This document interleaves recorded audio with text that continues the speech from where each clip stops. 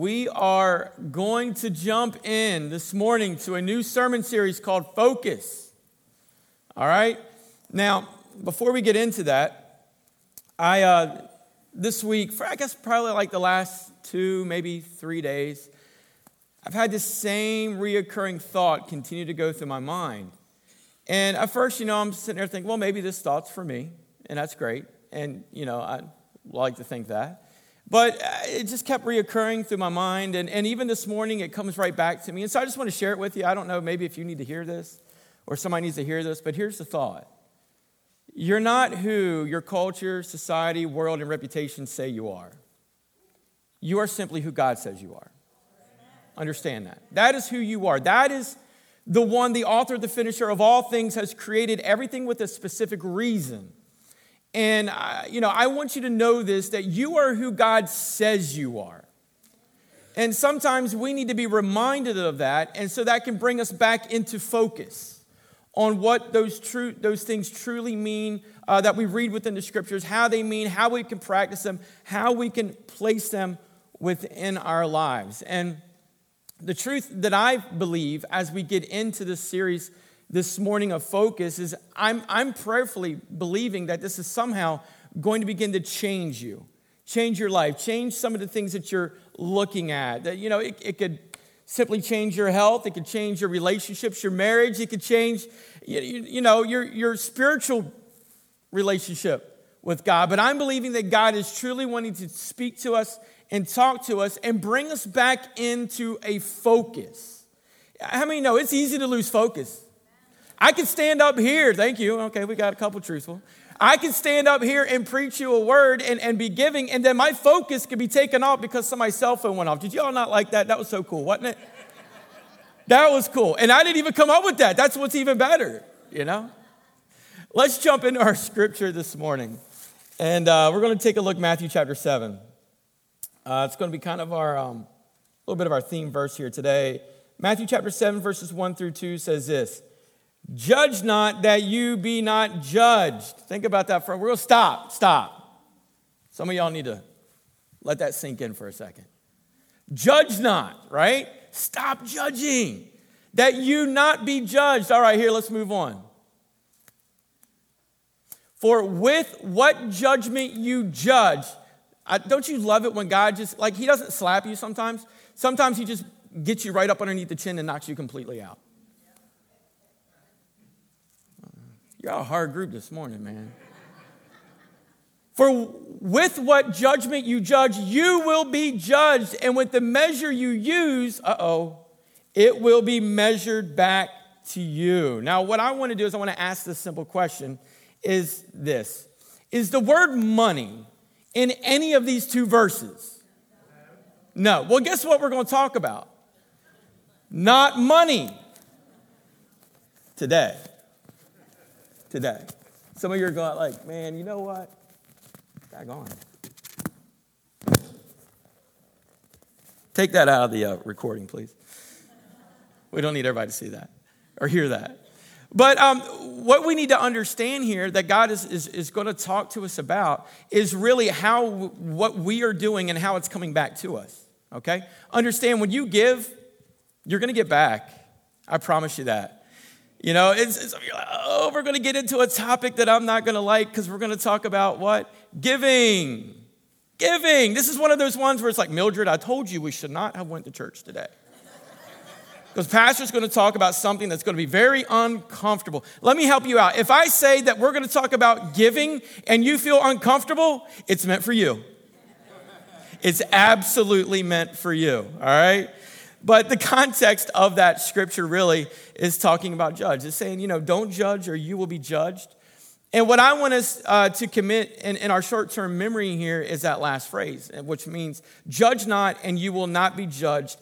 And with the measure you use, it will be measured back to you. So now let's take a look in Luke, and we'll see the same pattern here kind of forming. Luke chapter 6, verse 37 says this. Judge not, here we go, we're doing the same thing here. Judge not, and you shall not be judged. All right, now I want to stop right there, and then let's look at the last sentence that we see in verse 38. I'm skipping the middle for a reason, all right?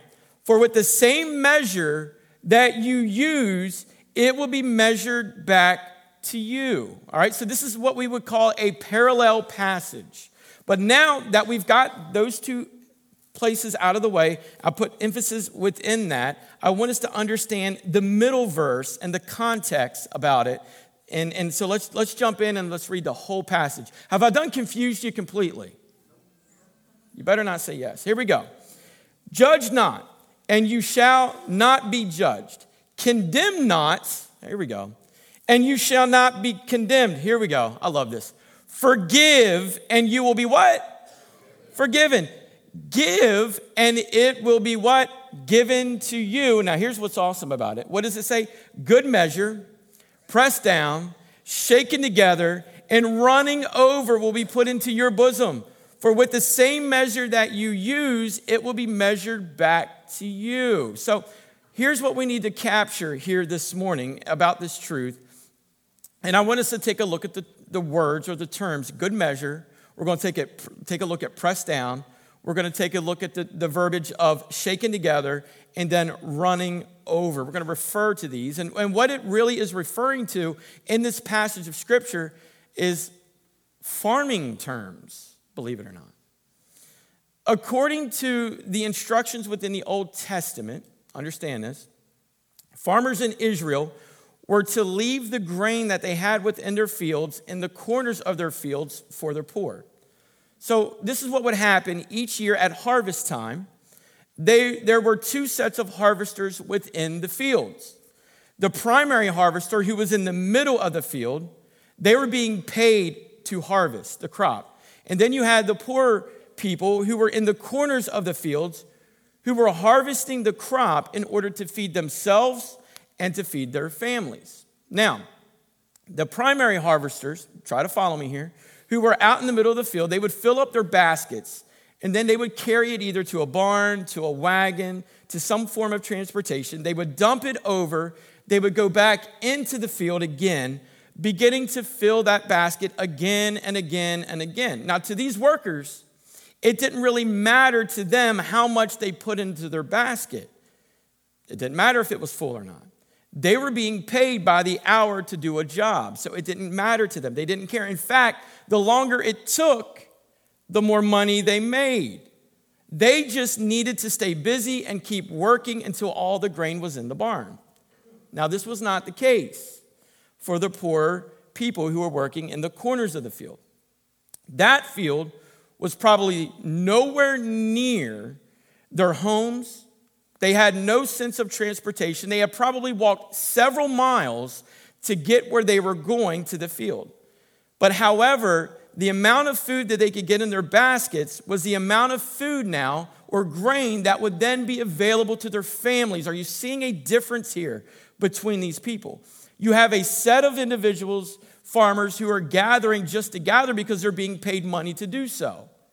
That's how they're taking care of their families. But now you have the poorer people who are really taking the leftovers, right, that are there, and they're gathering as much as they possibly can because they have to in order to provide for their families. In other words, they're not going back trip after trip after trip. What they're truly doing in this moment is going and they're gathering as much as they possibly could. Now, they were pretty much in a life and death situation here. Now, if you were in that position, you would first make sure you had put a good measure, not just a measure or a part of a measure or a half a measure. In other words, you didn't just put like a fourth of a basket or a half a basket or even 3/4 of it. What they would do, they would get as much as they could in there. Then they would do, according to the scripture, they would press it down. They were pressing down. Why were they pressing down? To compact it, to create more room so that they can what? Then put more grain on top of that. So they were compressing it. After topping off the basket now, the Bible says that they would what? They would shake it. Why did they shake it? Well, that would loosen up the grain to where it would fall into the places where there was no more air. So now they were able to put even more in. Are you following me here? So as they would do that, having done all that, then they would pour in as much grain as they possibly could heaping it up above the rim until it became spilling over the side. So here, I'm going to read this passage of Scripture again to you. You'll follow along. Luke 6, 37 through 38 says this, "Judge not, and you shall not be judged. Condemn not, and you shall not be condemned. Forgive, and you will be forgiven. Give, and it will be given to you." The Bible says what? "Good measure, pressed down, shaken together, and running over will be put into your bosom. For with the same measure that you use, it will be measured back to you." Now, we're going to make a statement here that's pretty shocking. Money does not appear in this passage of Scripture. Luke 6 and 38, we oftentimes refer that back to a money passage. In fact, most of the time when we hear about giving, we think about what? Money. Understanding this, I can't preach on forgiveness and not talk about giving. I cannot preach on your marriage and not talk about giving, because marriage will not work if both what? Parties are not what? Giving. Forgiveness does not work if we are not what? Forgivers. So again, we're not talking about money here. That might be next week. You like that? You're like, I know what I'm doing next week. You'll be here. That's what you're going to be doing. But we're talking about giving. Giving is about the heart. Many of us, we say we have a relationship. We say we love Jesus, but deep down inside, we're having heart problems, heart issues. All right, let's take a look. Jesus says this in Matthew chapter 6. Watch this. "For where your treasure is, there your heart will be" what? "Also." Some people might say all the church is after your money. Let me help you out. God is the resource of everything. Understand that. God is the resource of everything.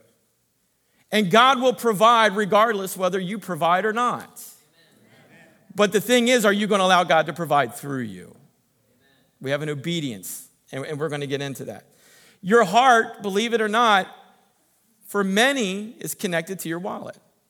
There's a chain from your heart to you said, "Pastor, you weren't talking about, you were not going to talk about money." Follow me. Just follow me. If God can get your heart, he can also get your wallet. All right, let's take a look I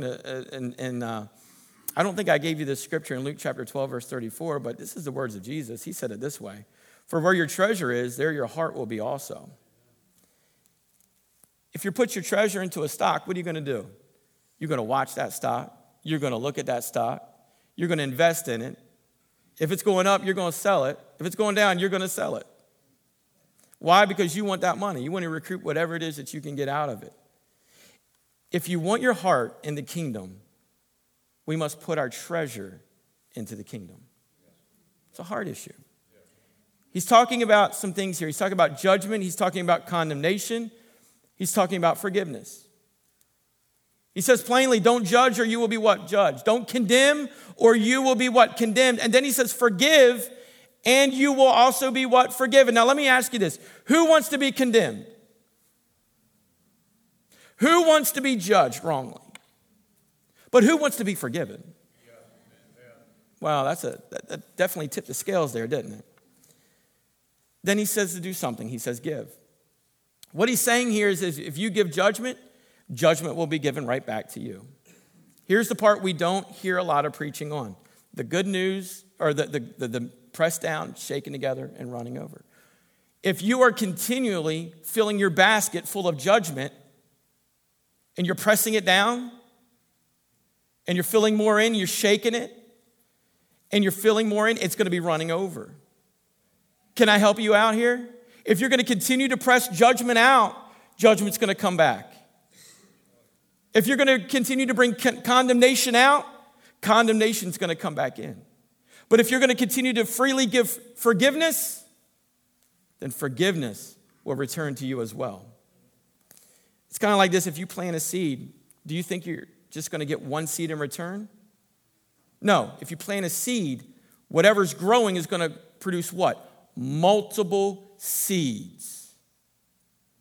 Whatever it is that you're planning within your life and that you're planning within other people's lives, I promise you this, if it's judgment, if it's condemnation, if it's unforgiveness, then it's going to produce seeds of judgment, condemnation, and unforgiveness.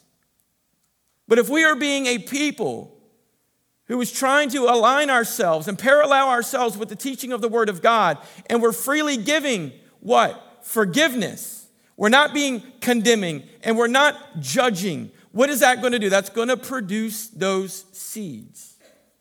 Have you ever heard this statement? My mother-in-law is good about this statement. She says it to me all the time. It's going to come back to you. I never heard that until I came around here. That must be like a Eastern Shore or even Chincoteague thing. Oh, that's coming back to you. I pick on my in-laws so bad. And they look at me and she's like, it's coming back to you. You know, I push buttons with my kids. She'll look at me and say, it's going to come back to you. Thanks for speaking it in my life. But how do we develop a heart of generosity? Well, Deuteronomy in chapter 15, God gives us 4 specific things. So let's take a look here. Deuteronomy chapter 15, verses 7 through 8 says this. If there is among you a poor man of your brethren, within any of the gates in your land, which the Lord your God has given you, you shall not harden your heart nor shut your hand from your poor brother, but you shall open your hand wide to him and willingly lend him sufficient for his need, whatever he needs. Now, I love the early church. The early church was great about that. And I would direct you to the first right around 5 chapters of the book of Acts, and you really see a lot of that happening. But we're going to take a look at a couple things here, and the first one is this. If we're not givers, if we're not giving, we need to do this. We need to deal with a selfish heart. Can I be honest with you about that? There's a little bit about all of us that's extremely selfish. And this should be an ongoing, continual thing that we need God to deal with within us. Let's take a look in Deuteronomy chapter 15, verse 9. We're going to move on. It says this, beware lest there be a wicked thought in your heart, saying, the 7th year, the year of release is at hand, and your eye be evil against your poor brother, and give him nothing, and he cry out to the Lord against you, and it become sin among you. So selfishness becomes wickedness in the eyes of God. And so what he's saying here is simply, if your brother comes to borrow from you, you are to open your hand willingly and lend to him. You are to what? Open your hearts to him. But not allowing this wicked or selfish thought to come across your mind, thinking that this is the year of Jubilee. Now, let me help you out here. I love God's financial system. I wish it was in effect right now. And here's what it was. Every 7th year was considered the year of Jubilee. Okay? During that time, any debt was forgiven. Who wouldn't like that right now? Amen? Woo! Lord, I got a mortgage. Let it be forgiven. You know? And so what he's saying here is this, like let's give an example. If your brother comes to you, and he's saying this within the scriptures, say it's a few months before the year of Jubilee, and he comes and he has a need, and he needs something from you, and you go, and he comes to you, but yet you reject it because you know the year of Jubilee is coming up, and you have to do what? Forgive it. We have a selfish heart there, don't we? So one of the things that we must deal with inwardly on us is our selfishness. God did not call us to be selfish and to be wicked. He called us truly to be a selfless people. In other words, we're freely given. He's telling the people of Israel here to be generous like I'm generous. Let me help you out. God owns everything. Everything. You own nothing, really. God is the creator of all things. Let me ask you this. Why did God create giving? Was it to support his work? It's kind of funny because, God depends upon you for the light bill in heaven.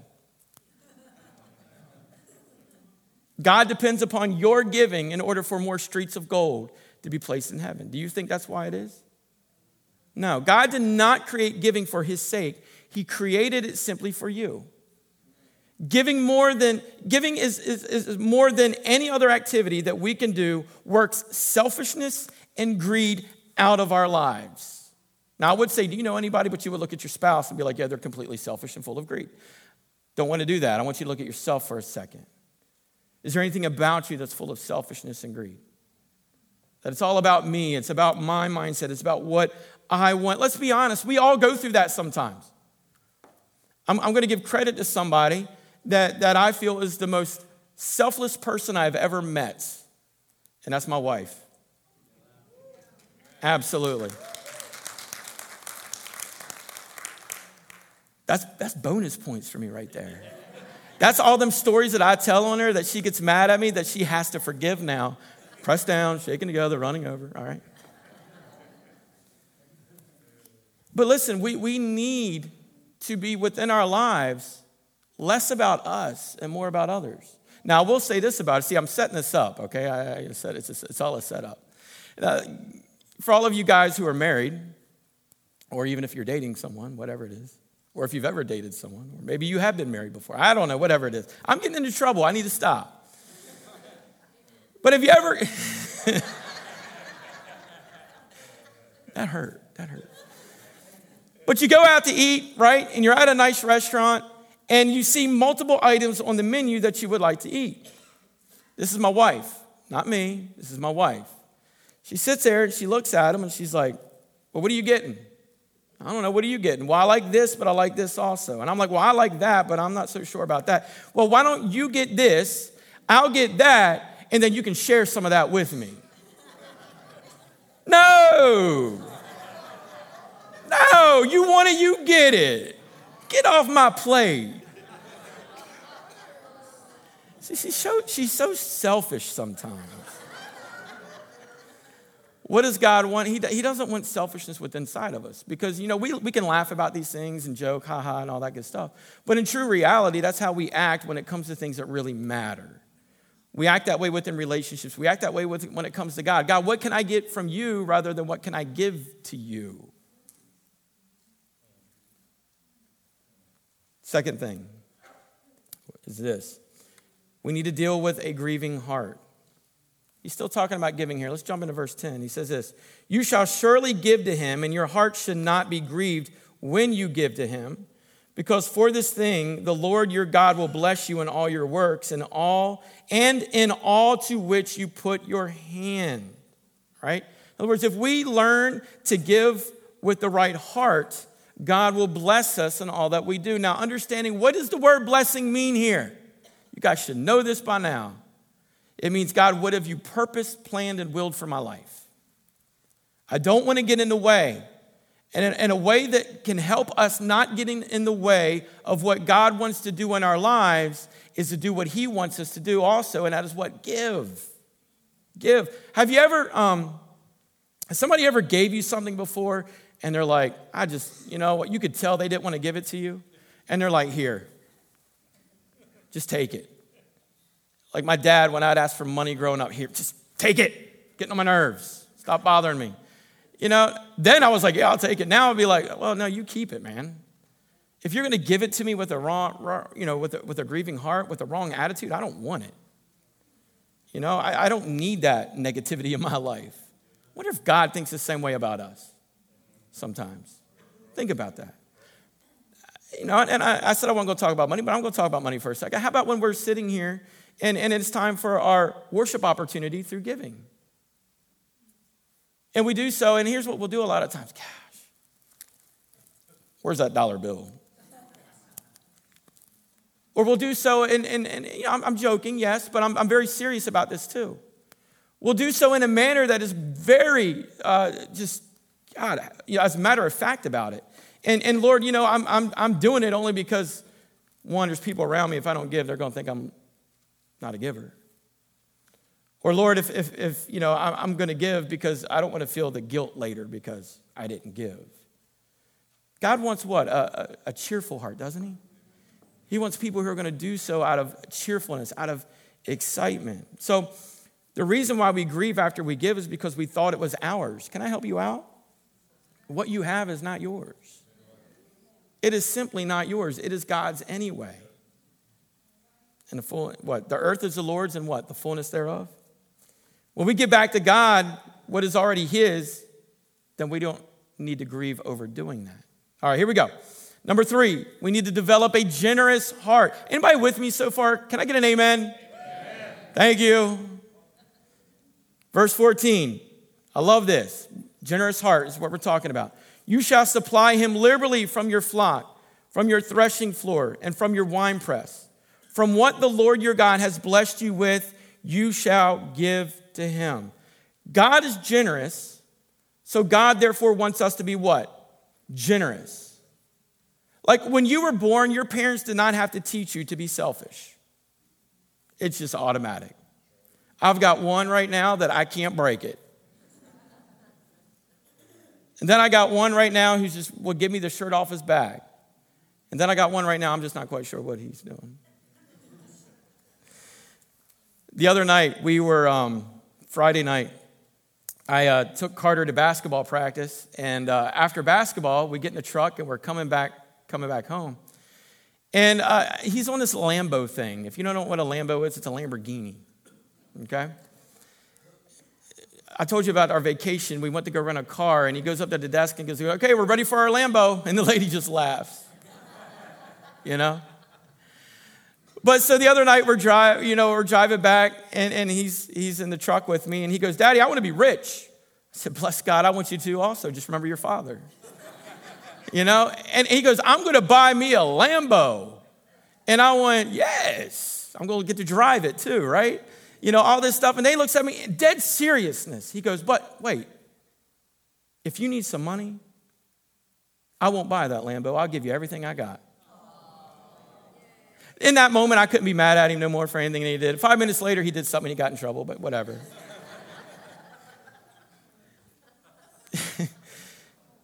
Sometimes we need to be generous. You know, are you following me here? I'm not talking about just in this setting. We need to be generous within life. What are the things that you can give and give to others? How about this? Ladies, let me help you out. You know how you got that secret recipe that's so secret? And you're not going to give it up until your deathbed. Be generous. Give it up, right? A little bit ago, we quoted what Jesus said in Luke 6, but let's go back, read a little earlier in verse 30. It says to give everyone that asks. What he's doing here, he's dealing with the heart. So in other words, what do you have to teach your children that is so hard to teach your children? Share it. He's dealing with your heart. Do you realize what God is saying to all of us? We are his children. Watch this. When are you going to grow up? When are you going to become like your father? For God so loved the world that he what? Gave. He what? Gave. He didn't have an abundance of. The Bible says that he gave his what? Only begotten son. That whosoever believeth in him shall not perish, but have everlasting life. What did your heavenly Father do? He was so generous about it. What did he do? He gave. All right, number 4. Develop a grateful heart. I'm going to close up on this one. You're like, wow, Pastor, this is a fast one. Well, anytime we got to deal with giving, it's going to be a fast one. I promise you that. Verse 15 says this, you shall remember that you are a slave in the land of Egypt. And the Lord your God redeemed you. Therefore, I command you this thing today. What is God commanding of us? What is he expecting of us? He's saying this, I command you to be generous. I'm commanding you to be generous. The authority that I have, I'm commanding you to be generous. In everything that you have, understanding this, it came from God. You need to be reminded of that. I need to be reminded of that. Everything that we have, your marriage is from God. Your relationships are from God. Your job is from God. Everything that you have is from the clothes you have on your back. Let me help you out. It's from God. The car you drive, the house you live in. What is it from? It's from God. Don't lose that mindset. Don't lose that vision of that. Everything you have is God's. And we need to become grateful about that. That like, we had nothing. You had absolutely nothing. But God chose to allow you to have what you have today. He's allowed you to have what you have today. When's the last time you said, Lord, thank you? Thank you for that. Thank you for what you have given me that I do not deserve, Lord. Thank you. Thank you for the clothes on my back. Thank you for my children, my wife, my husband, my parents. Thank you, Lord, for all that you have provided in my life. I'm grateful today, Lord, for all that you have given me. I'm grateful, Lord, for the job that I have that I'm not happy with, but God, I know that you've got something else in store. I'm sure of it. I'm grateful for that. Lord, I'm so grateful. I want you to stand with me this morning.